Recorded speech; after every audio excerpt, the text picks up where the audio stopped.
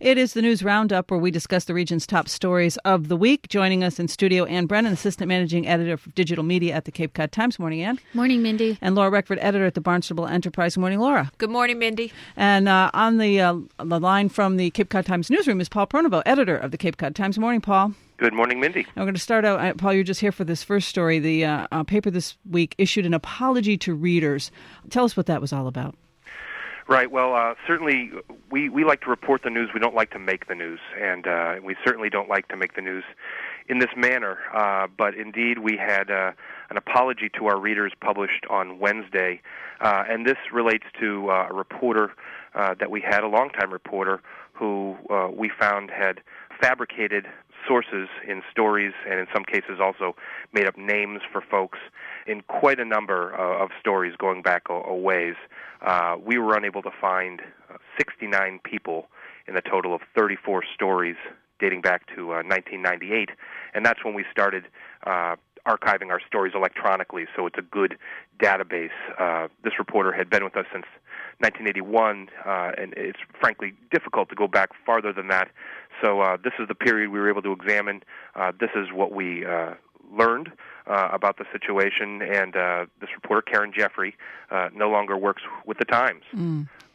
This, of course, is an extremely difficult situation for us, and I think even for the industry as a whole. Times are difficult already for journalists and for newspapers, and so to have any blow to your credibility is significant. We have an implied contract with our readers that there is a trust between us.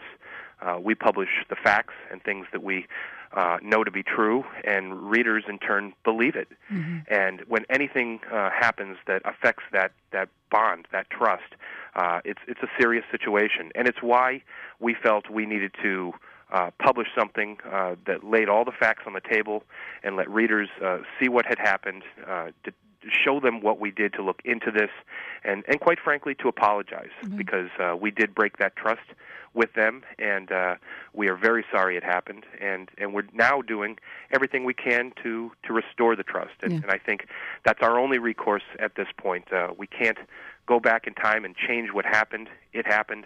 All we can do now is take the right steps forward, and I think we're doing that.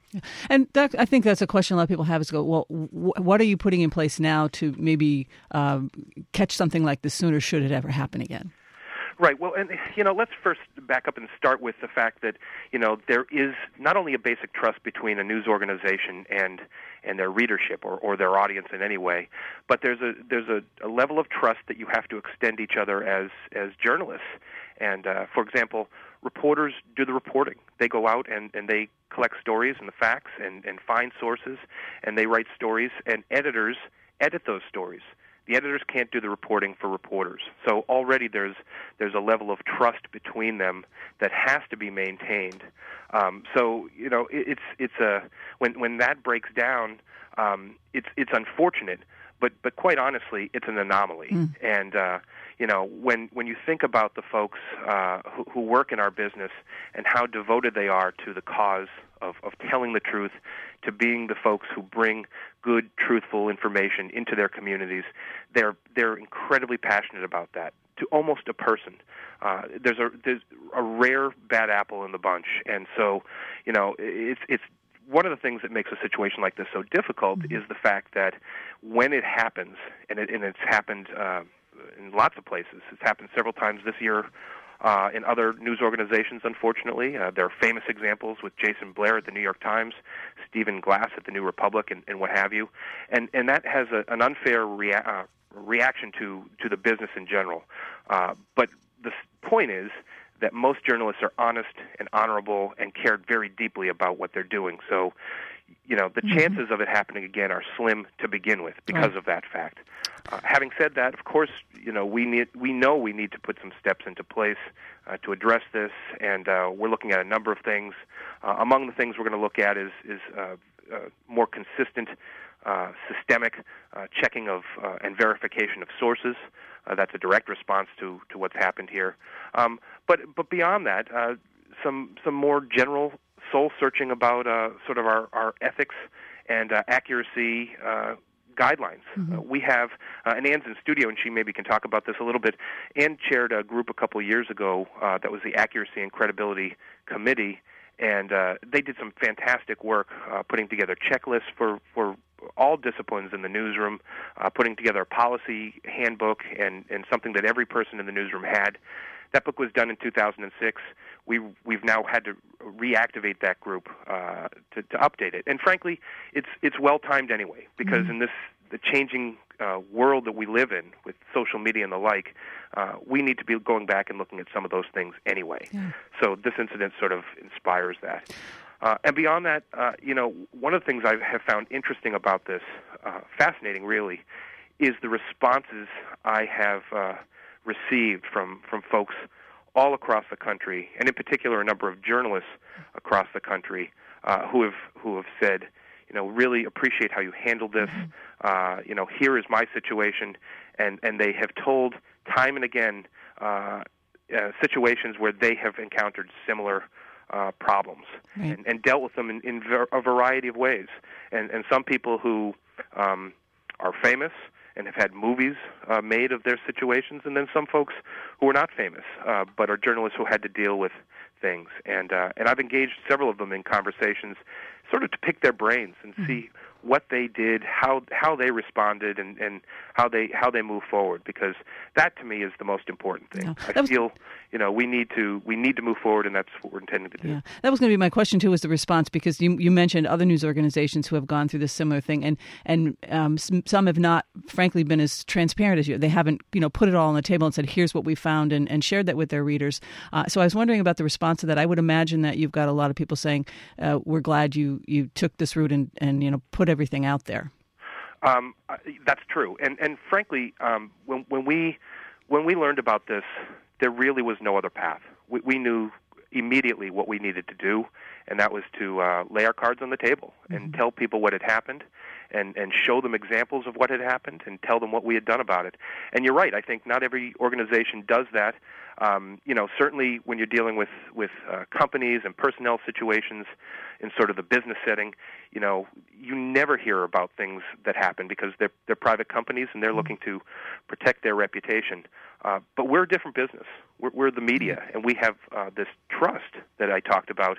And the only way to restore that trust is to explain what has happened and be transparent. Treat yourselves like you would treat any other source, anyone else that you would cover. Right.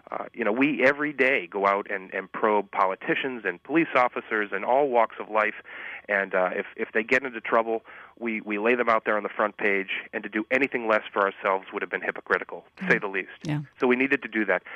Doing it, though, to be honest, Mindy, I thought we might get hammered. People will be critical. How could this have happened? And all this stuff. The response has been unbelievably, overwhelmingly positive. Yeah. Folks from across the country, many not journalists, just regular folks, writing to us saying, how pleased they were that we did this, how rare it is that people share what has happened like this, how rare it is people apologize. Right.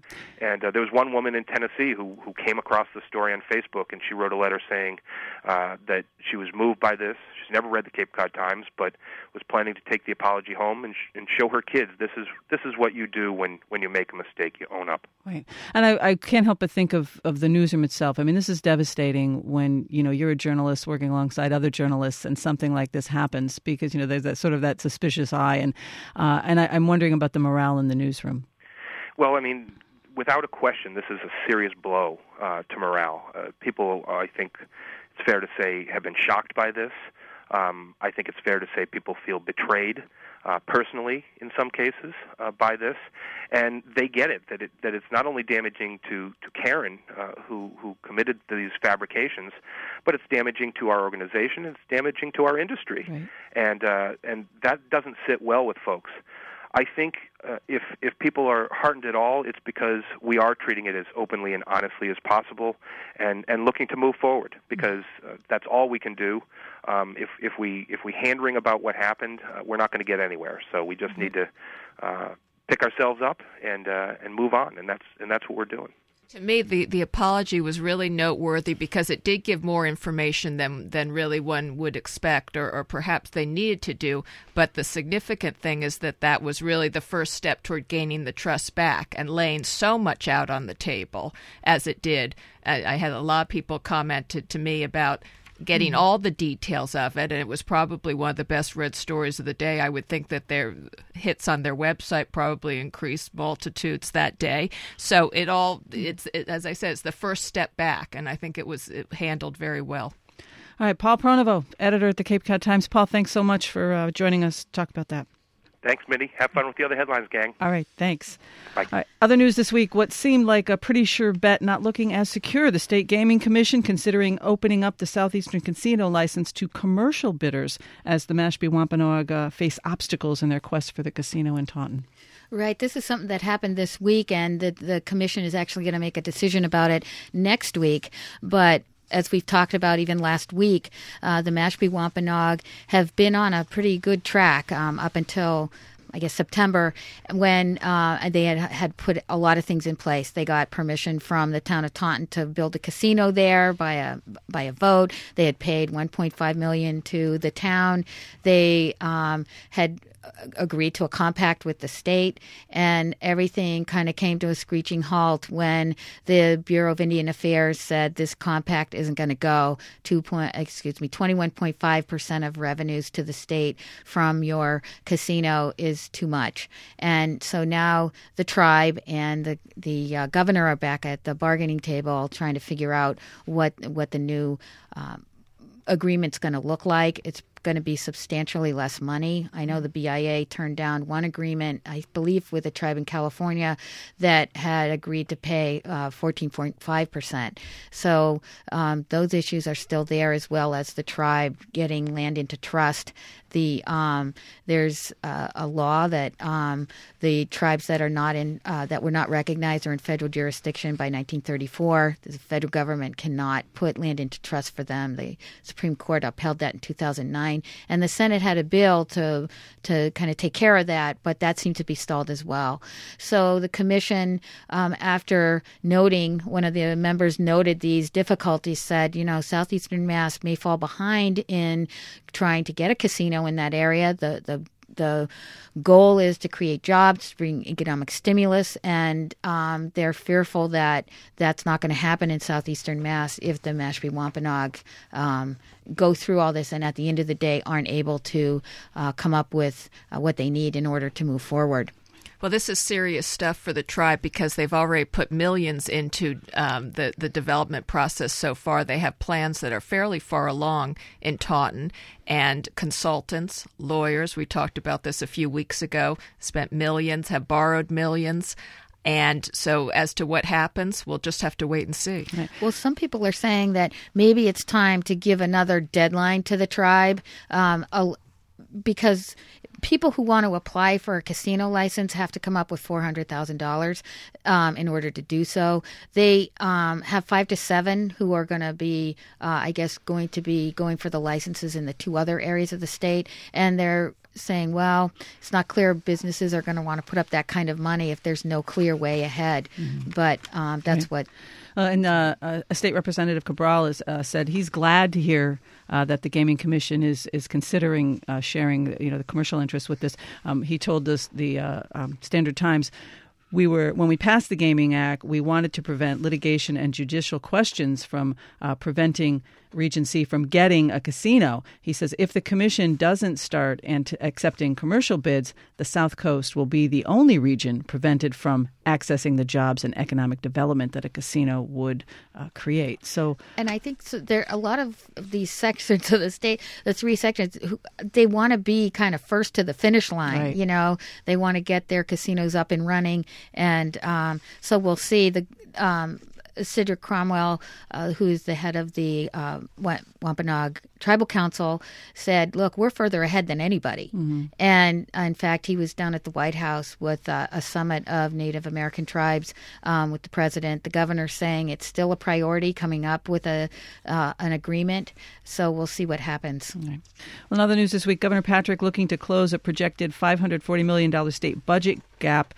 includes taking $200 million from the rainy day fund and cutting 1% from unrestricted aid from cities and towns. There's a few other things too, but those are sort of the two that are floating to the top. Well, this is a result of shortfall in expected tax revenues since the beginning of the fiscal year. I know there were news stories about nervously watching what was going to happen with the November revenues, and when they came in short, the governor announced pretty quickly that they were going to have to make cuts. And this 1% reduction to local aid is, as you were saying earlier, actually more like 2% because it's coming in the middle of the fiscal year. This is unrestricted local aid, which goes to things like public safety, the social safety net programs. It doesn't, as I understand it, affect schools, but it's definitely a blow to the towns here who have been struggling already. Yeah, exactly. Well, the Congregation of Cape Cod Bible Alliance Church, which burned down last week, they're coming together as they grapple with rebuilding, and the man accused of starting that fire, according to officials, has a history. Right. It's always unfortunate when your house of your church, house of worship burns down, but especially for Christians in the Christmas season. So they met their meeting now on Sundays at the Stony Brook School cafeteria and talking about rebuilding, being philosophical and saying that there must be some message in this loss, and we're trying to figure out what that message is and trying to move forward in a bad situation. And in the meantime, the fire broke out very early Friday morning last week, and by 8 o'clock that night, the police had arrested Adam Finnegan, 29, of Brewster, and they actually had their eye on him from very early on. Shortly before the fire, Adam, who lives with his family, and his family said has had mental health issues, including that have included setting fires. The parents called the police and said, we're afraid he's going to commit suicide. He's out in his car. He's been drinking, and he's threatening to do that. The mother. And so the police were going to the Finnegan home when they spotted Adam coming from the direction of the church. This is all allegedly. And they followed him home. And when they got there, he was in the kitchen eating a peanut butter sandwich. And there was a discussion. He did have some cuts on his lacerations on his arms. But the police officer and the mother, I think at that point said, he's setting little fires. I'm worried about him living here. The doctors are saying there's nothing they can do. He had been received mental health treatment, inpatient and outpatient. And so the police officer left, and believe it was like 2:59. A few minutes later, the alarm came in for the fire, and it was a pretty spectacular fire. They had fire departments from Yarmouth to, I believe, Wellfleet there trying to save the building. It was a huge fire. Wow. Later in the morning, a state police trooper and his specially trained dog did allegedly found accelerant in the soil near the entrance of the church, and that led them back to Finnegan, who was seen on tape at a local gas station before the fire buying gas. And when they arrested him, they found a 1.4 gallon tank, portable gas tank, and matches. What's interesting, too, going back to the congregation for a second, is since the church burned down, they really seem to have come together. They're saying the services have been well attended, more well attended than they have been generally in recent times. So it's amazing how something like this can bring people together, right? It's 320 people, I believe, in the congregation. Congregation. It's become a message of forgiveness, which is so interesting. Yeah, right. All right, Laura, Barnstable Town Council had a packed house last night as discussions began on a series of proposed ordinances that would impact that so-called problem properties. Well, that's right. These were 5 ordinances that were put together by a subcommittee of the Greater Hyannis Civic Association. They held the Voices of the Village session. It's now 18 months ago or so, where they got together to brainstorm on what they could do to improve the village. This is one of the main things that came out of it, putting together these ordinances, and they've worked with town attorneys and town regulatory officials on these ordinances for months and months, and then did an outreach to all the civic associations and all the villages in the town of Barnstable. Essentially, the ordinances deal with things like blight, having too many renters in a building, noise, but the main one, and the one that got the most discussion last night, has to do with charging property owners if police come to the residence more than 3 times in a year. And that got a lot of people in the audience and some town councilors talking and unsure of whether this was the right thing to do. You had the whole gamut of the community in the audience. You had business people, residents, and then you had homeless people speaking about this and saying that they live in the homeless shelter, and they were concerned about discriminatory practices that this might entail. The issue really is if the town begins charging people for police details as people call in, could it be a neighborhood feud where someone calls the police over a property? If there's a domestic violence situation, will someone hesitate to call the police? And then people talked about in this tight economy, will you end up getting liens on property and people have to foreclose on their property because these liens get to be too high? So there were all types of issues. What they finally decided was to pretty much not exactly go back to the drawing board, but really parse out these issues for the next month, and they put it to a date certain in January to come back to this. They said, we're not putting this on the shelf forever, but we're going to come back to this after we really look closely, get the language right. A lot of people were saying, look, it's a step in the right direction. Let's go ahead and pass it, even if it's not perfect. And others said, no, let's get it perfect. Right. So a lot of questions still yes, there. A lot of questions. They erred on the side of really working on it some more. We got some new leadership in town council? Well, that's right. After an unprecedented 4 terms as council president, Fred Chirigotis of Centerville opted not to run this time, and there was really just one nomination for president and vice president. It was Deborah Dagwan of Hyannis, who was a retired teacher, PhD in education, who is now the president, unanimously elected last night, and Vice President Jessica Rapp Grassetti of Cotuit, who's a painting conservator and a longtime family in the town of Barnstable and in Cotuit, and they are now the president and vice president. First time having a woman as women as president and vice president of the council. Women make up more than half the council for the first time also this year.